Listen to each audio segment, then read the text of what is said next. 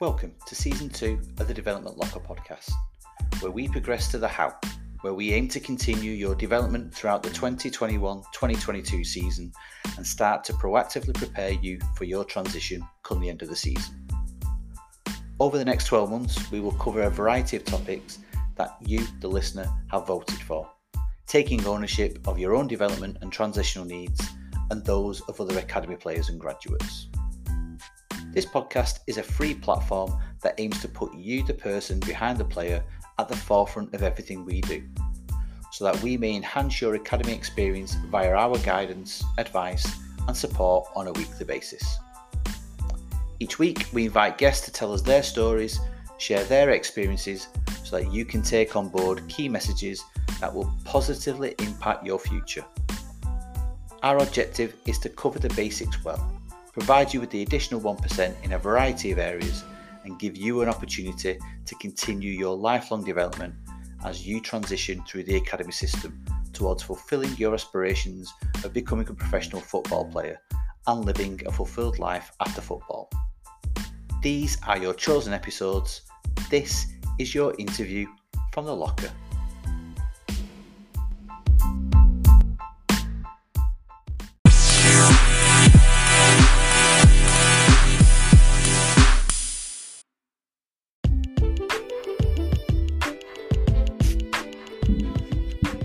This month, we cover mental health and well-being, with this week's episode introducing Martin Pemberton and his 1 to 11 with a difference. This isn't your usual 1 to 11 for you guys and girls who watch Soccer AM. What Martin has designed is a unique team comprising of some of the key components to make sure your mental health is in a good state and achieving personal well-being. What Martin has done is unique, groundbreaking, and yet so simple in breaking down what the topic means to an academy player. Martin took the time out of his busy schedule to sit down and discuss a range of subjects that all relate to this month's topic and all directly concerning the development of the person behind the player. We changed tact a little by trialling a less formal format, ditching the usual Q&A and just going with the flow of conversation. So fingers crossed you enjoy it. It's always good to take yourself outside of your comfort zone, and this is us doing just that, as we bring you Martin's story in this week's interview for the locker.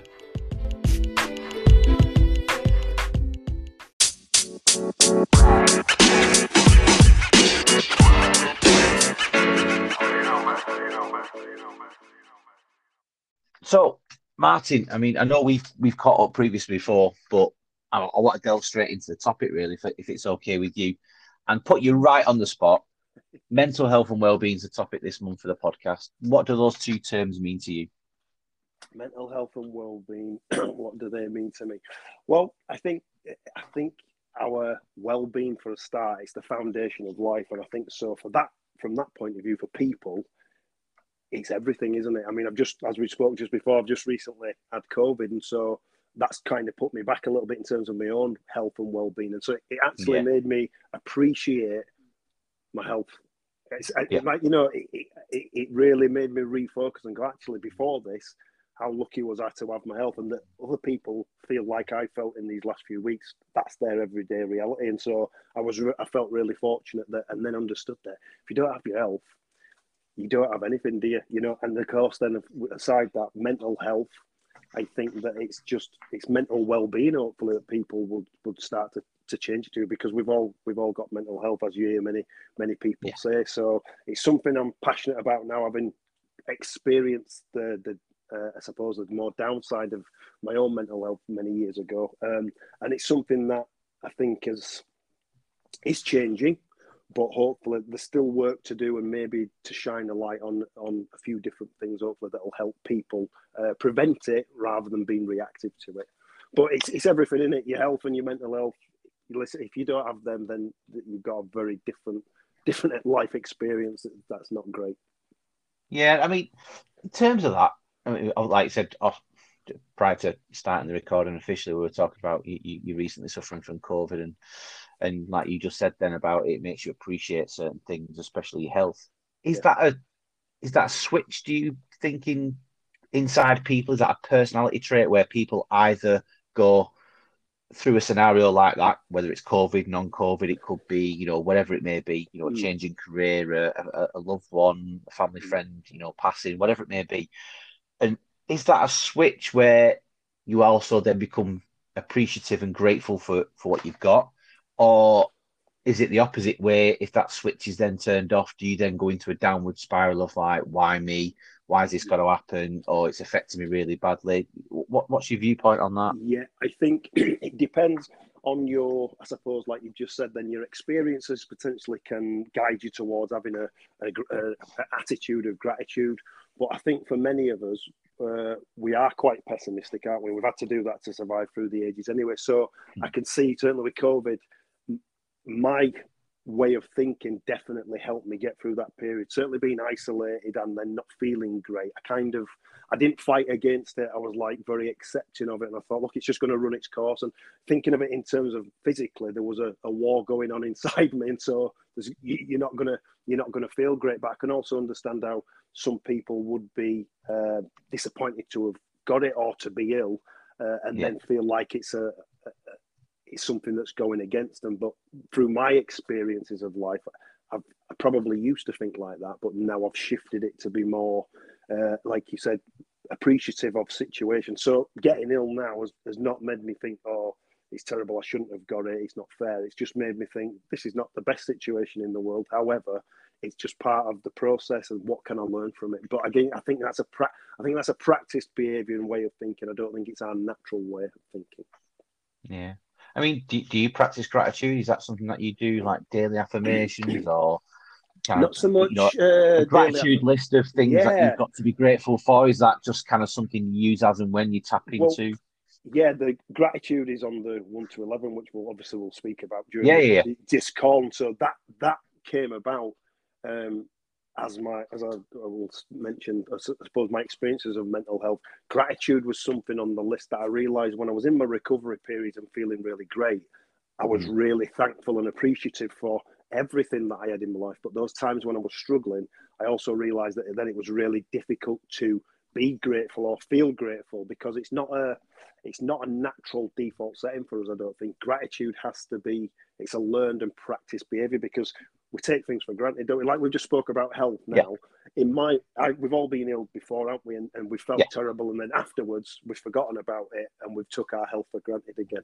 And so often that's the challenge I think we've got as human beings, is that how grateful can we be for the simplest things, but then we get used to it and then we kind of forget, So what I generally do now, because I'm aware of that and I've been through that process, I'm always trying to think of what I'm appreciative for. So, every morning when you wake up, for example, it might sound cheesy to some people, but I didn't used to be grateful for another day, but now I am, and then I think about, I'm lucky to have slept in a nice bed and got a duvet and a pillow, and somebody's sleeping out on the streets tonight. And so it's using those comparisons to somebody's got it worse than you to help you feel better about your own situation and yourself, essentially.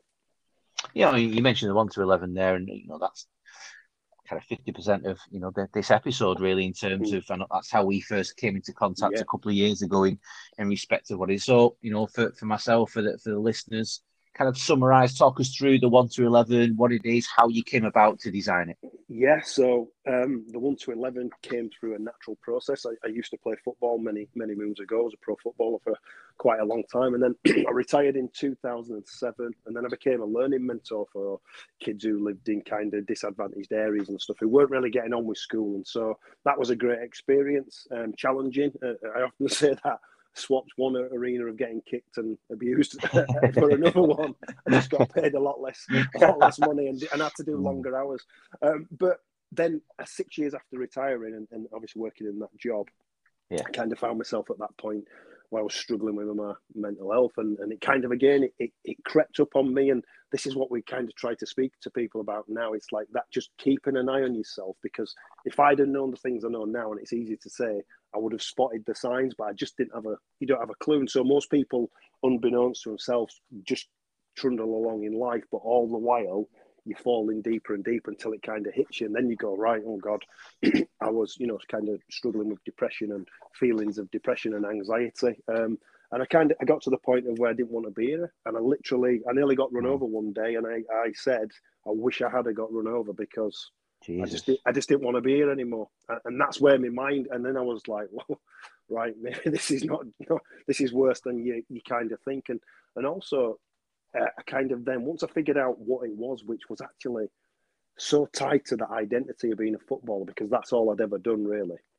Yeah. When you lose that, it sounds a bit dramatic in some respects, but it's like a grieving process. And I saw something the other day about grief, and doesn't just have to be about losing a loved one or someone dying. It's the loss of anything that you truly love. And so when I think of a lot of footballers now and people in sport, and if you lose anything, it's natural to think then that there's a grieving process that you're going to go through. But because we don't know that, or it's not spoken about, you just get on with it when you retire, and you kind of don't really think about it. So you don't know what's happening to you. You're feeling all these different emotions, but you don't understand it. But if someone had said to me, listen, Martin, it's going to be like a grieving process this for you when you retire. You're going to go through this whole bouts of not feeling great and loss and sadness and lots of different things. And imagine if my family would have been aware of that as well, they would have been more tuned to what I was going through, because again, you don't understand it yourself, so other people aren't going to understand it. And so once I started to recover and I kind of found out it was all about this identity and all this other stuff, I kind of naively thought that once I'd knew what the issue was for me, that I'd get better and that'd be it. And so how wrong I was, because I fell back probably 3 or 4 times back to those depths where it was like, I don't want to be in. And I've got 2 daughters who were like 13 and 9 now, so they were like 5 and like 1 or something like that, at the time. And you're thinking about leaving those people and my wife at the time and stuff, and there's a shame that you feel as well for feeling that way as well, And so after I'd fallen back a few times, I kind of said, I've had enough of this. But this time it wasn't, I've had enough, I just want to check out. It was like, I want to find out what I'm doing when things are going well for me. And so I just assessed. What do you put that down to? So that flicking of the switch analogy I'm using, what do you put that down to between you not taking that downward curve and going, right, yeah, that's it, I don't want to be here anymore, and something flicked inside you? Or what was the turning point for you to go, I'm going to find out, and I'm going to find it, and I'm going to change it? Well, it was a conversation actually when I was trained to be an NLP practitioner, when the real breakthrough came, because the lady on the course who was the trainer, we're just having a conversation one lunchtime, and I was talking to her, telling some stuff, and she said to me, Martin, she said, do you pay your friends and family? And I was like, I don't get what you mean, do I pay them? And she said, well, the way you speak about yourself, I'm surprised any of them would actually want to be around you. And in that moment, she got me, and I knew exactly what she was getting at in terms of how I felt about myself. So that was a turning point in terms where I thought about getting out of the room, because I kind of knew she had me, and I knew it was going to break me. So I had that decision where you go, I can either run away, but then, do you know what? I'm going to have to keep running, because that's what I was doing. I was running away from my issues, or I can stay and face this. And so luckily, I did stay and face it. And then that was the springboard to trying to change. And so therefore, changed my diet, started exercising more, started consuming really positive content. I was really mindful of everything that I was doing, and improvements took place. But again, the consistency wasn't there. And then again, like I said, we get a little bit complacent, we start feeling better, don't we? And then we stop doing the things we've done to take us to a certain level, and you inevitably slide back. And so it was after 3 or 4 times of sliding back that then that switch went again, where I was like, I can't keep doing this. I can't keep improving and then falling back into those depths and then going again. And so then I was like, right, I need to figure this out for me, because I knew I didn't have the energy to keep doing it, essentially, and that if it happened one more time, I don't know what the ramifications would have been, so that was the driver for me. I don't know how many times I can keep falling back into that deep darkness, and how many times I'm going to be able to pull myself out. And so even I stopped drinking, because I went out on a night out once, and I realised for a few days after, I felt terrible. I was back in that place, and I thought, well, I've been feeling great. What's happened? And I went, oh, yeah, you were out drinking. So now I don't really drink. And if people ask me if I want a drink, and I say no, and they keep asking me, I tell them why I don't drink, and it kind of shuts the conversation down pretty quickly, in terms of, but then they understand why I'm not drinking, because I know the effect that it has on my mental health, and then sends me spiraling back down towards where I don't want to be. So is it possible then for yourself and others to establish new habits that become automatic, or is it always got to be a conscious thing? And I say you, I mean, anybody suffering from any mental health issue, is it then got to be a conscious thought on a regular basis, like you said, to give yourself that positive content to eat right, to sleep right, to drink right? I can only, and I say everybody's so different, so I always give people it from my perspective. What I've found and discovered is that repetition has been key to then make some things natural. And I'll give you an example of kind of like, it's the difference between if something happens to me where I feel a bit annoyed or I get angry with something or somebody. The difference now is that I don't say that person or that thing is making me mad. I'm saying that I'm choosing to get mad. Now that's it's subtle, but it's a massive difference, because you're reframing that, aren't you? Taking ownership of it. Yeah, because one disempowers you, and it gives all your power away to say that people and events have the power to make you feel the way that they want, or you take the power back and you go, no, I'm making a conscious decision. But that's not automatic. That takes practice until and then now it is automatic, if that makes sense. But so you catch yourself in the moment when you get annoyed and you go, no, they're not. They're not making me mad. I'm making a decision. So I believe it's possible for things to become habitual with enough repetition. But it takes time, and it takes a dedication, and it takes a consistency, and it takes a commitment to it, because it is easy to. I always say to people, if I stop doing the things I'm doing, there's every chance I could fall back to where I used to be. Probably could, pretty simply. But that's what drives me on to not do that, if that makes sense, and to pay attention. Yeah, it makes perfect sense. So, I mean, onto you 1 to 11. I mean, I absolutely love it, and I did from the first day that we connected, really, in terms of it's just everything that I think is perfect, and I don't use that word a lot, but it's almost like perfection, because it's football analogies right throughout it. It relates to every aspect of life. And for me, that is the perfect combination, because in my role in academy football, previous one and current one, that's always the devil in the room. Is you're trying to create an environment that young lads are learning through football, life skills forever. And it's so difficult. And I'm sure there's a lot of hard work gone into it, but you've put it into kind of one image with your team 1 to 11, with the labels of the different components that you feel are pertinent and important to somebody's mental health and well-being. And I just absolutely love it. So, I mean, talk us how you what was the decision-making process in choosing those 11 components, and which ones didn't make it, maybe?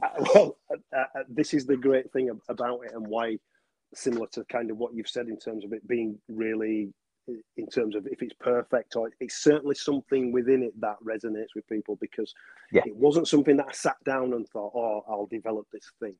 It came through the experience and came after, and it was only as a reflection on what I was doing when things were going well did I write down. I thought, right, I'm just going to write down what I'm doing, and I wrote them down. Didn't really think of it, and then when I'd stopped and then counted them, I realised there was 11, and so that's when my mind went, whoa, football, 11 players. It came on the pitch, and I always remember managers used to say it was, if you win your battles 1 to 11, you win the game. And that process happened really quickly, from discovering there were 11 to the football analogy to that comment from managers, and then the thought of, like we've spoken about before, me and you, about this idea that football matches are very much like life in terms of Yeah. the game. And that's why I think the game of football is so popular and resonates with so many people. But Oh, no doubt. you're never in the ascendancy for the whole game, even if you're better than someone else.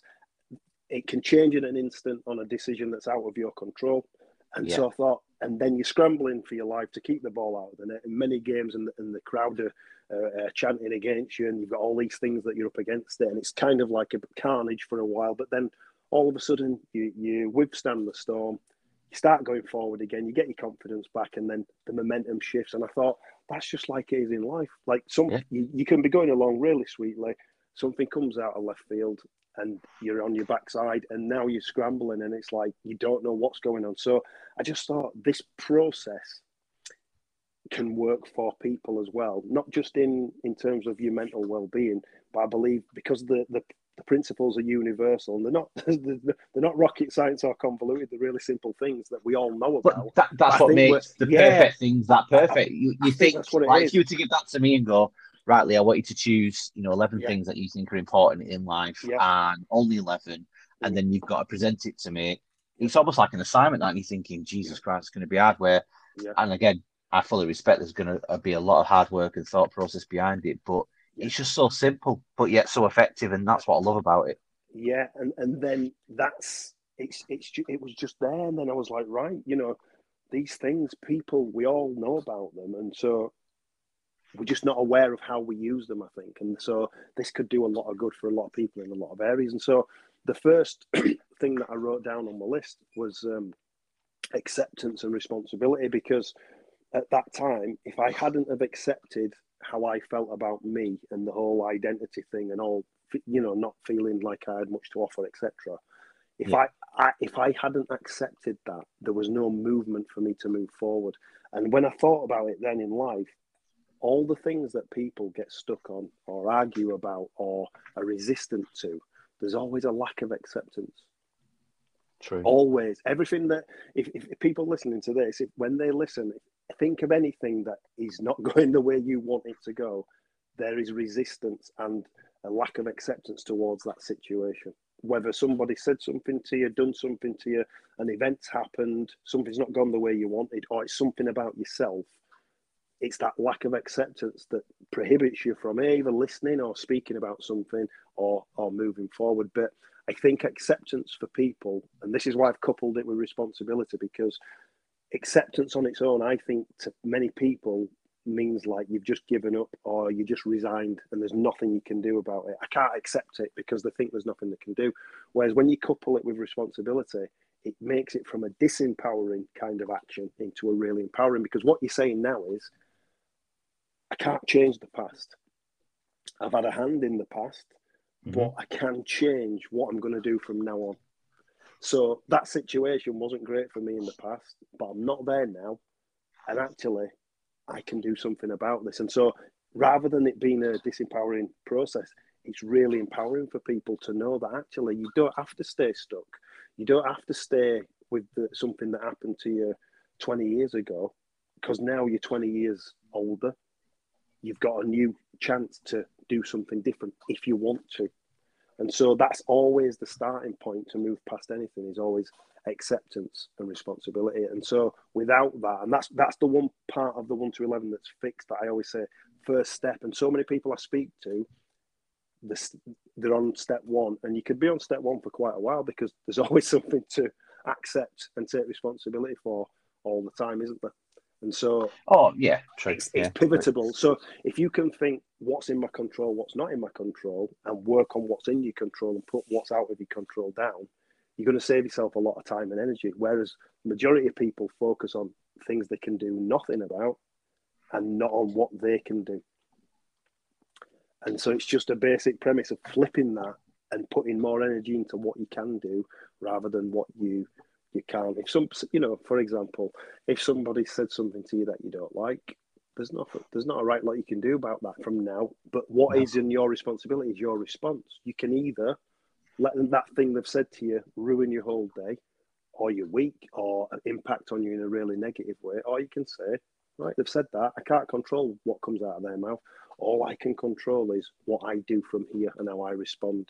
And again, it brings you back into that empowerment rather than being disempowered, because I think the narrative at the minute is there's a lot of people who feel disempowered, but it's because they don't know that they're actually doing that themselves. Yeah, no, I totally agree. Totally agree. Yeah. I mean, as with any team, with anything, you have favourites, least favourites, ones that are work in progress. Yeah. So, to use a football analogy, is there a star player in your 1 to 11 that stands out than any other? I think the what we've just talked, the keeper, acceptance of responsibility, is absolutely the foundation of everything that I do from now on. I think communication is really important in terms of not. And again, this was because I put communication and then support kind of go together, because I never told people around me how things actually were for me. I didn't tell them that I was suicidal until kind of, much later down the line. But what happened was I was getting really frustrated with the people around me because I felt they weren't giving me the support I needed, or they didn't understand me. It's only when I realised that actually they didn't know, so how they could only go off the information I'd given them. So I had to take responsibility for that. And so once I did speak about it, of course, then people changed the way that they approached me and gave me the support that I needed. But with communication also, it also was becoming aware of the internal and external voice that you have in your head and what you speak with. What are the words that you're consistently saying to yourself? Because we all have that monkey mind, don't we, where saying all them things and the doubts. And it's like, I kind of, the analogy I use, it's a bit like a buffet that's forever running, and it's got your favourite food on and your least favourite. And I say to people, say for me it'd be Sprouts and chocolate cake, right? Can't stand Sprouts, love chocolate cake. Just because Sprouts are on the menu, would I pick them up and eat them? And it's like, well, no. So I class those Sprouts as kind of like my negative mental processes. They're still there, but I don't pick them up and eat them anymore because they don't taste very good, don't make you feel well. Whereas actually the chocolate cake, I know that that's nice and that's the positive stuff. I can make that choice. So because people say, I can't help how I think, but you can decide which ones you want to focus on. And I think that to think that you'll never have negative thoughts or experiences is unrealistic. It's how you deal with or which ones you decide, because we've always got a choice. No matter what, even if it's just in our reactions. So I always say to people, pay attention to the thoughts that you're having and also the language that you're using. It's like, how's your day been today? Oh, I've had an absolute shocker. Right, how's your day been today? I've had better days. They both mean the same thing, but one leaves you feeling differently than the other. So communication with yourself and others, and I say when I do talks as well to people who've maybe not struggling with their mental health, your part of the communication is to be there to listen, and not listen to respond, just to listen to that person, because actually that's all the need for that moment. And so communication is vital, isn't it, in terms of everything that goes on within our lives. You see it in football clubs, businesses, relationships, school. If there's a lack of communication, both the way we speak and how we listen, there's always that breakdown which causes a huge problem. And then you can't get the support that you're looking for because you never speak. Do you know what I mean? So it's really, and then support-wise, it's thinking about your environment. Who have you got around you? What's their impact on you? Have you got someone who's particularly negative that you don't feel great when you've been around them? Because obviously that can have an impact on people. And so I never say to people, often those might be family members. I'm not suggesting you stop talking to your family and sack them off, but just that awareness of how you feel after your interactions with people.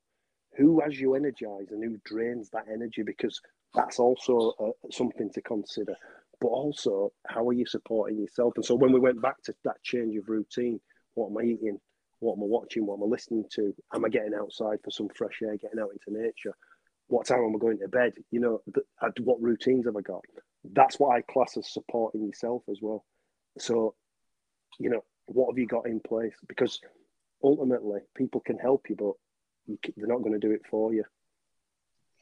Any in there that you identify in football? So you've had many experiences in football. We'll come on to that in a bit, but is there any in there that you identify being very prominent in footballers that always need improvement? Step one always with us as footballers, like taking responsibility and being accepting of things, whether that's criticism or whatever. I think that is a definite starting point for lots of players. But again, communication, that between players and coaching staff. Do players feel comfortable enough to come and tell you how they're feeling? Well, it just depends on how they might have felt if they've had interactions with you before. Do you listen or do you dismiss that? I think that's a really, because I've spoken to younger players who have potentially said something to coaching staff and then it's not been very well received. And then they kind of go, I'm not going to say that again. So communications, like I think that and the support element, those first three are vital, I think, inside a football club where, everybody's accepting of everybody else and any other organisation, to be fair. Everyone takes responsibility for what they do without blaming and complaining about everyone else. The communication is open and honest and people know where they stand. And then the support network is in there where there's an environment for people to come forward and speak.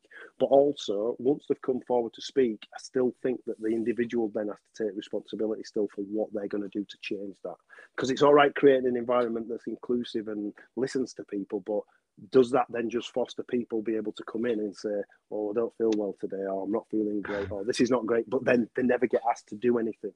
And so I think we're in danger of that also within the world, where we're creating these supportive, nurturing environments, but I think we're not asking the individuals to do their bit also. And I think that's maybe the step that we're missing at the moment, that's disempowering people rather than empowering. Because if you just go into an environment where you can just, complain all the time or say what's wrong without being asked, well, what are the solutions, you're never going to change, are you? And so you're going to get stuck, So certainly those three for football, I believe, to start to look at and hopefully change, that will create this a more supportive network. But again, ultimately, it is still down to the individual as well. Yeah, it is. Yeah.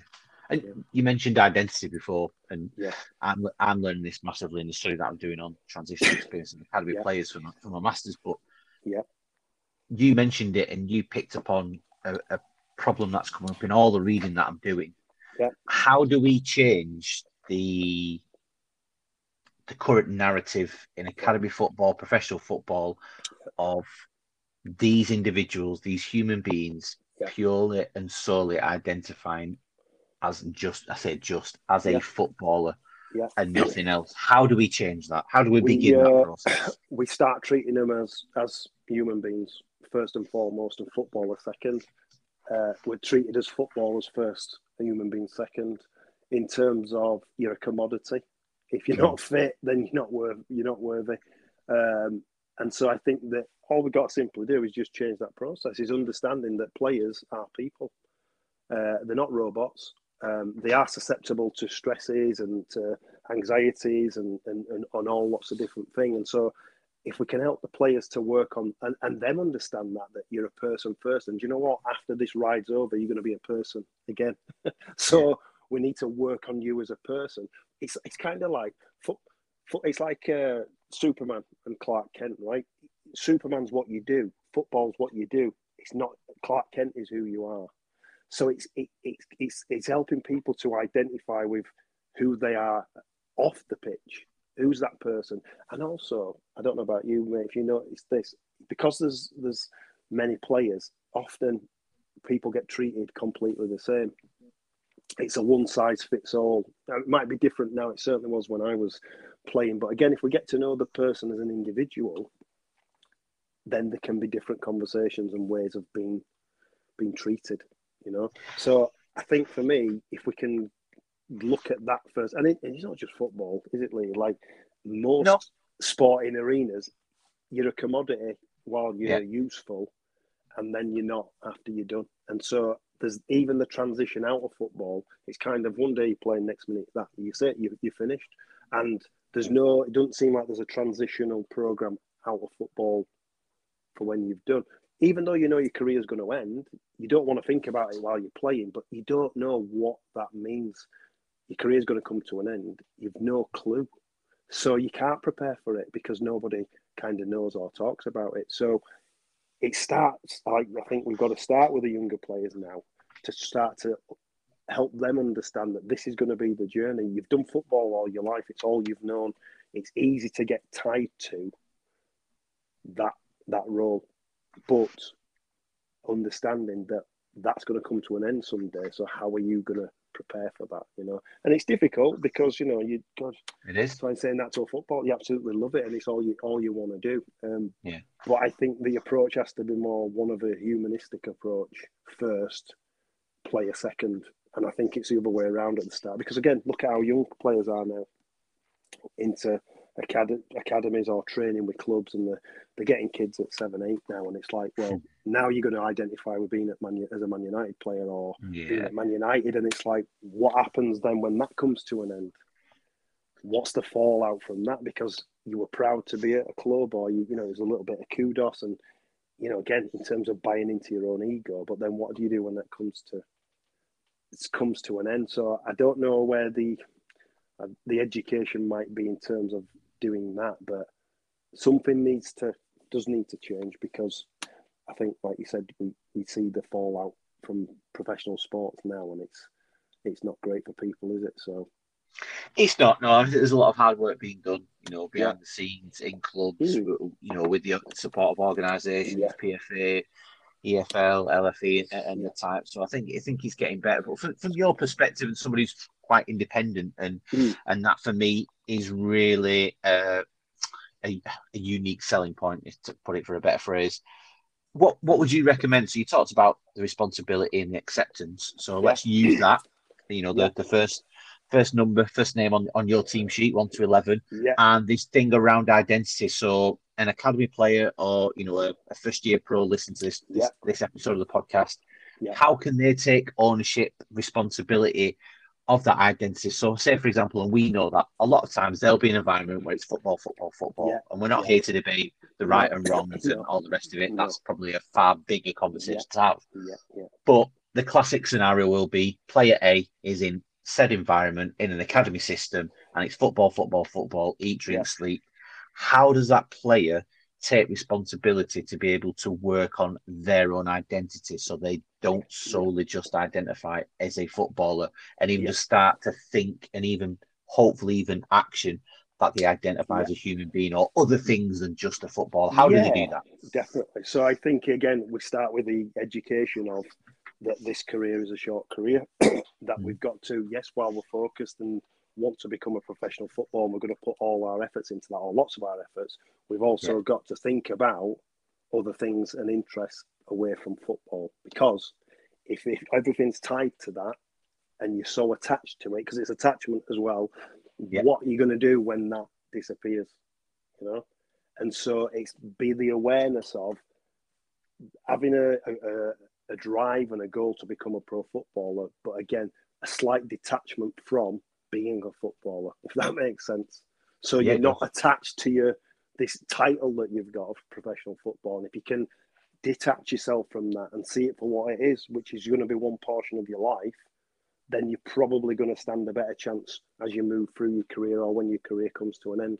Because it's that attachment that I had of not knowing anything else and not wanting to be anything else that actually caused me the problem. So did you, in your playing career, which we'll come on to next, really, is in your playing career, did you push back? Did you, because, we're, all by any stretch of the imagination, but like you said, you're retired. So, back in your playing career, I'm guessing, correct me if I'm wrong, it may have been worse than what it is now in terms of the identity. You're a footballer, that's it, nothing else. Did you push back? Did you have other outside interests? How did you manage that without getting the classic frowned upon by your teammates, by your coaching staff, he's not really in this for the football. Look at him doing other things outside of football. No. Well, there you go, exactly. And it wasn't the environment to do that, and I didn't do that because, again, you kind of, it's like being indoctrinated in a way into this way of thinking in this world, and I don't say that lightly. And you go to college and you do your YTS and stuff, but it's not something that's pushed on you or promoted or encouraged for you to go and think about life after football. Because like we've said, most players don't want to think about that anyway, do we? You No. don't want to be thinking about ending your career before you've even got going or while you're enjoying it. So it's a difficult conversation to have. But I think, like you said, with the work that's going now, we're trying to take a bit of a step back and hopefully teaching these younger players that it's prudent to start having some other interests that you can have, that you're into, that you can do or would want to do when you finish your career.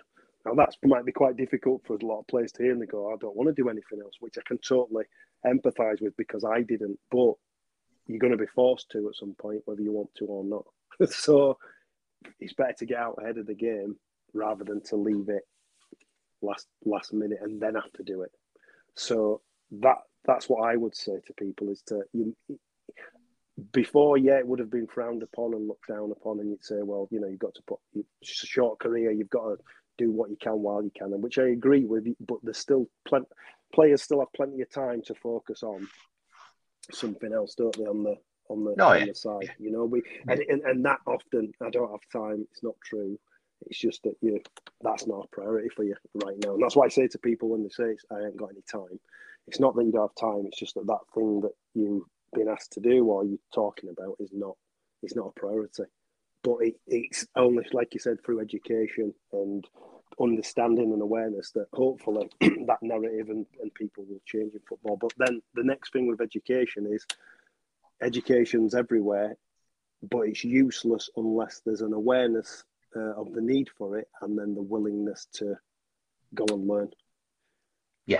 That's the biggest struggle, really. Yeah, that's the difficult thing. Of that, mate. Yeah, definitely. But I think if more people, if they were exposed to potentially more ex-players who can come in and tell their story of what happened to them, that might, even if it doesn't get everyone, it might just galvanise a few into thinking, God, I don't want to end up, like that. And so I think that'd be a useful tool to use to, if there are other, ex-players who would come and speak about their experiences, both in football and after, so that if players know these things, they can start to prep for it now. Because if I'd obviously, it's easy to say in hindsight, if I'd have known what I know now, then I wouldn't. But then if I hadn't have experienced what I've experienced, the 1 to 11 wouldn't have been born anyway. So again, you go back to, it's a situation that happened for a reason. Yeah, I mean, your career. So I mean, you played for a number of clubs. Oldham, Doncaster. Hartlepool, Stockport County as well. A really good Northwest club. Yeah. In terms of keeping to the topic of mental health and well-being, your many transitions between those clubs, whether they were under your control or outside of your control. Yeah. Is it a daft question to ask whether it did affect your mental health, having to change from club to club?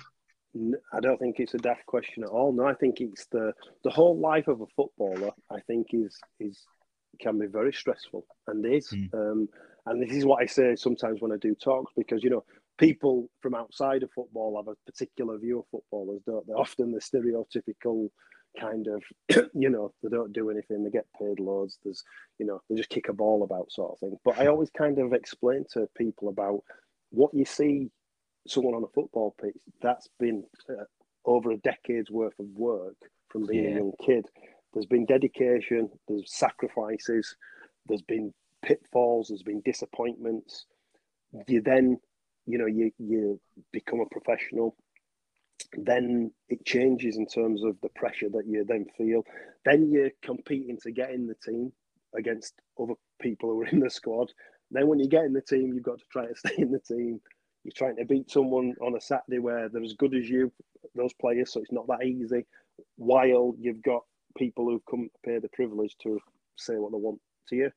And then someone who's never played the game gives you a rating about your performance after the event. And I say to people, imagine doing your job under that pressure, and your family have come to watch you as well, and they've got to listen to all the abuse that you're getting.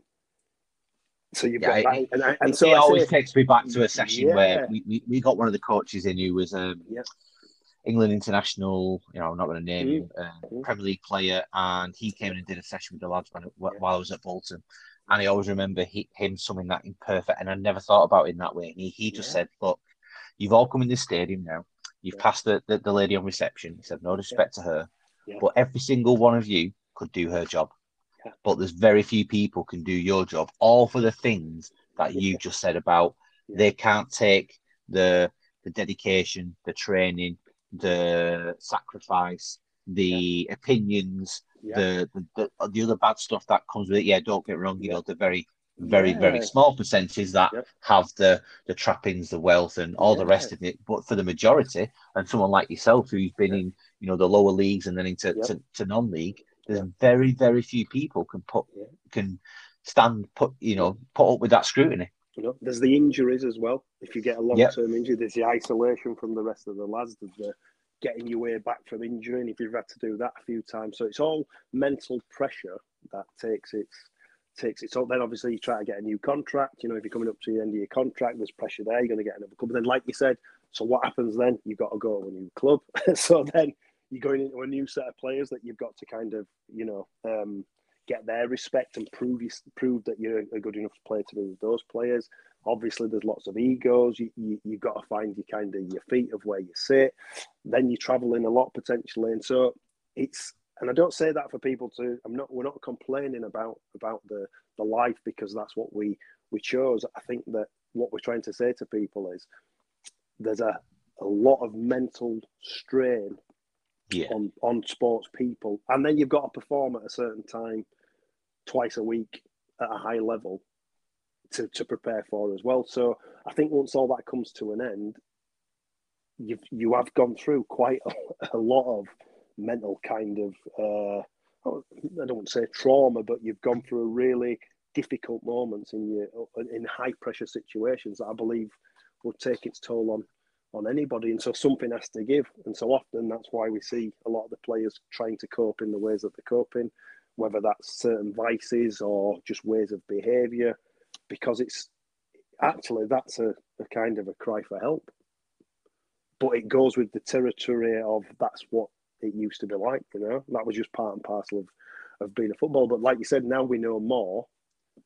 There can be more things in place to help players deal with that, but again, by not being as attached to it, which maybe sounds a little bit foreign to people. How can you not be attached? But it's that massive attachment that's going to cause you a massive problem down the line when you can't do it anymore. Yeah, I mean, I have to say I was one of those people who pigeonhole, generalize, you know, kind of put that stigma on footballers when, you know, I entered my first job in football, and you do, and especially in the academy system, you're like, you know, straight away you think, yeah, these young lads, they don't know how good they've got it. Look at the surfaces they're playing on. It's like a carpet. You've got all this support. But it quickly, and when I say it wears you down, and that's me who's never been in that kind of environment, you know, never got to that level, anywhere near that level of you thinking, God, these lads are 16, 17, and everything that you've just said then, it almost is trauma, because you're like, you know, no other person, adults wouldn't go through those pressures, you know. I have a job where, you know, it's, unless you do something seriously wrong, you're not going to get fired. You're not going to get, you know, opinionated and thrown out at a moment's notice. But in football, these young lads are going through the sacrifices, you know, training 3 nights a week at under 16s level, having to go home, do homework, grab tea, go to school, and perform at a weekend. And then, all right, I've got my scholarship, you know, when I'm 16, happy days. Well, no, it's not, because now it's a full-time job. Now you're waking up, now you're travelling in when it's grey, rainy, dark, horrible, as it is now. You're training, you've got to watch what you eat, you've got to make sure you get enough sleep. You've got all these different supportive systems and individuals telling you, not really telling you what to do, but offering you all variable different pieces of advice. Oh, and by the way, a lot of it is going to be outside of your control in 2 years when you get a professional contract and up. So where do you want to sign? And you just think, hang on, these lads, and you know, I'm going on record, these lads deserve so much respect. Absolutely. And again, going back to the beginning of the conversation around mental health and well-being, that's why your 1 to 11 is ideal, because it just in the image, it just typifies what it's about. You need to have every single one of those in your locker to even survive the academy system, never mind make those stepping stones into professional ranks. I believe so. And so I'll run through them quickly so that, you know, the lads are listening. So accepting responsibility, as we've mentioned, is key. Your communication, both with your other team members, with your coaching staff, family, because that's then you've got your support system, and then more importantly, how are you talking about to yourself? Because often as players lack of confidence, the demons can come in, can't they? And you've got to come back from those things. What's your support network like, and how are you supporting yourself? So have you got people who are fully on board with you, or do you have a couple of mates who are maybe trying to convince you to go out for a few bevies or distract you, because are they going to be good for your long-term growth and progression? Probably not. And not to fall out with people, but at least with communication, you can explain why you're doing what you're doing and why their behaviour is maybe not helping you. Then you've got values and beliefs, which are massive in terms of that belief that you have to become a player. Mine was unshakable. So even through countless injuries on my way to becoming a pro, I never once doubted. And I use that word faith as well, kind of just a knowing. But then your value system, who you are as a person, is that in alignment with other people? And so, but then understanding, don't be judging other people because they don't have the same morals as you. Because often that's what we'll do. We'll say, well, I can't believe they're doing that, or, I can't believe she's doing that. But actually, it's that they're just doing what they do based on their values and beliefs, and as are you. And so if you can understand that, it gives you a little bit more of an understanding. So understanding where your beliefs came from, and actually that your beliefs can be changed, and the driving so much of your conditioning in the background. If someone's telling you you're no good, that's what you'll believe if you hear it often enough, right? And so again, for coaches and management, communication's key about in terms of how we're not saying blow smoke up all players' backsides, but what we're saying is, can we address them in a way that still has a respect for them as a human being? Because when I was playing, you got spoke to not as a human being often. No. It was in a very detrimental, disrespectful way. And certainly even back with some of the racist stuff back when I was playing, many a true word was said in jest, certainly by older professionals towards you if you were of another colour. So that's to be thought about and addressed in people's prejudices. And then there's goals. What's your intentions? Are you living with intention as a player? Do you want to become a player? And what are your goals? And it's like just setting that next one. When I became a pro, the mistake I made was that I didn't set the next short-term goal, if that makes sense, to like get 10, 20 games in first team at Oldham. I was just happy that I'd completed the 10-year journey. And so that was something I say to players. If you become a pro and you're fortunate enough to make it, just set that next little goal to keep you moving forward to achieve the next thing. But just think about your intention, how you're living and thinking each day about moving towards that goal, because it's that intention that is important. And then when you've got your goals and you're intending to do something, what's your plan? What's your routine? What are your routines? Think about that, because you're going to need a plan to achieve this goal. It might be getting it first team, playing 10 games. Well, maybe you want to go see the gaffer and see what you need to work on, and then go to work on that thing. And then once you've got your plan, it's about consistency and discipline, which go hand in hand. And those are basically your habits, right? And how consistent can you be and disciplined in improving your game or improving your mindset or going to the gym? How disciplined are you? Because that's underpinned by your commitment. How much do you really want to achieve that next part of your development? How much do you want it, or do you just speak about it? Because actually, it doesn't matter what you say; it's your actions that will show everybody where you're at, and it's that discipline and consistency. And then time. Things take time. Unfortunately, for a lot of the younger people now in society, it's all about instant gratification. As we've just said, it took 10 years from conception to becoming a pro. People don't want to put 10 years in. It's like changing your mindset and coming back from mental health issues. I've had to put a good 8 years in so far, and I've got to keep putting it in for the rest of my life. But I'm prepared to do it. There's no quick fixes to change your mindset, because it's something that you've done for such a long time. You're really good at it. It's habitual. To change your habits, you've got to be prepared to put a shift in. And then thinking about that, how are you using your time? Certainly for younger players, if they've got quite a bit of free time, are you investing it? So that's what we talked about. Are you investing your time?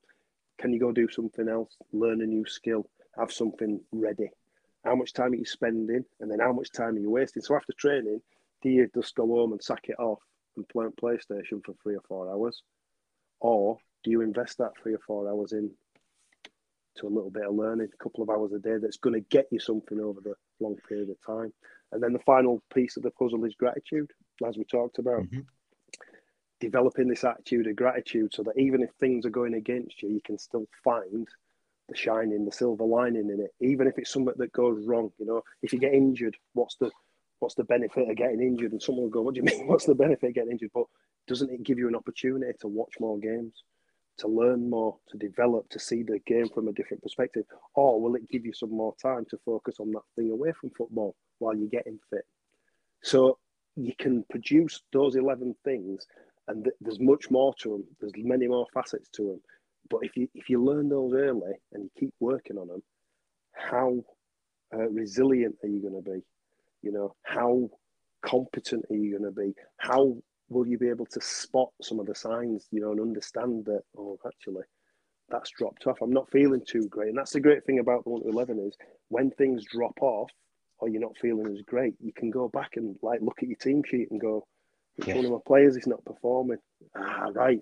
Commitment's dropped off, and I've started slacking a little bit, right? So I'm not disciplined and not as consistent. So you can go back to work on those things. And so from a lifestyle mentality point of view, these things cover everybody's lives. And as I said at the beginning, it's not that we don't know these things, because all those kind of categories I've mentioned, everybody's heard of them. They're not new. They're not new things. It's just that we don't look at them in that way. And so even for mental health, with the time thing, most of my problems were always past related or future related. When I was living in the now, I never have a problem. But actually, now's all we've ever got. But so many people are focused upon regret and then anxiety of the future when we don't even know what's going to happen. But if you take action, the anxiety goes away. And if you let go of the past, it has no power over you anymore. And so that's a really important element. And again, time's limited, isn't it? Your career as a footballer, but your life as well. So there's two ways I look at it. Depending on what you believe about afterlife, if this is it and this is the journey, and then when you end here, that's it. Well, you might as well enjoy the ride. And if there's an after party, enjoy the ride now, because we're going to have a great time at the after party as well. Do you know what I mean? So it's a win-win in many ways for people. But that's something else that we worry about, is the end of that journey. But then we're always frustrated within life because we didn't get out or do the things I actually wanted to do. And the overriding thing that holds us back is fear. Yeah, fear of what people are going to say. For all of us, we're all scared of something. It's fear of what people will think if you're starting that business, or fear of what people are going to say if you go out with that person, or people, you know. And it's like we worry so much about what people are going to think of us until when you realise that it actually doesn't matter. And until that point, it can be really challenging. When you realise it doesn't matter what other people think, essentially, not really.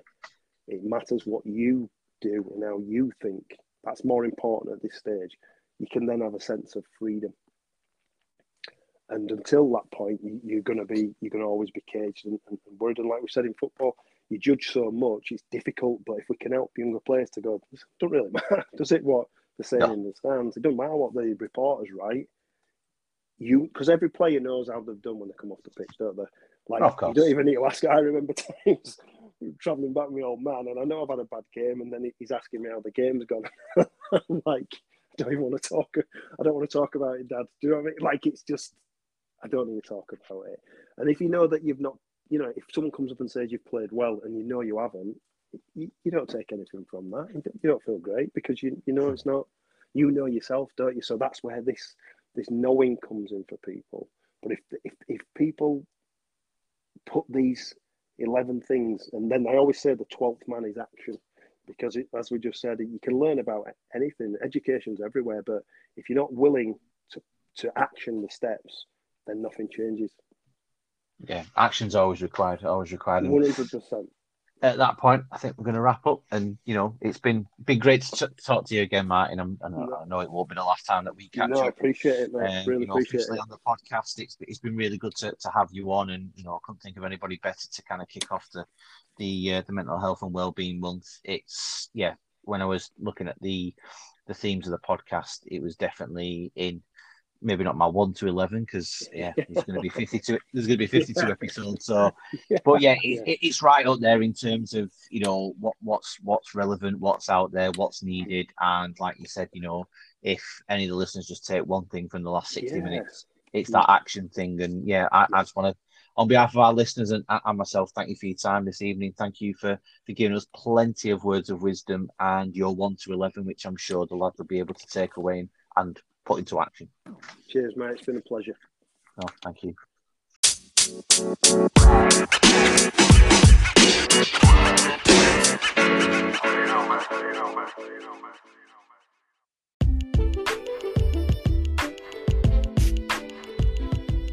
I have to say, what an impressive individual Martin is. Not just because he's impacting on the current academy players and also the future professional players, but the many transitions he has gone through and the experiences he's had along the way. I'm not always in agreement of guests and those delivering workshops having to have been in the game, as those outside of the sport have plenty to offer and can view the sport through a different lens. However, those who have been in the game and been through a full career and have empathy with young players, which allows them to engage and add value to their early careers.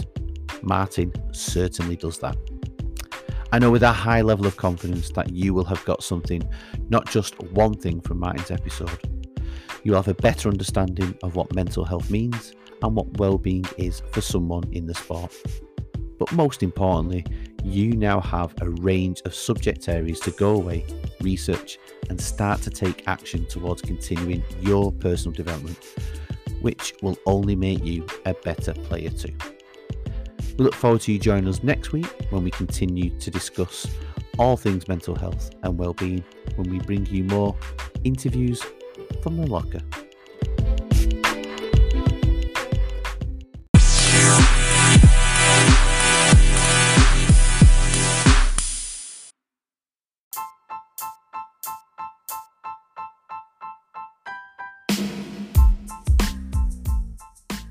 Thank you for listening.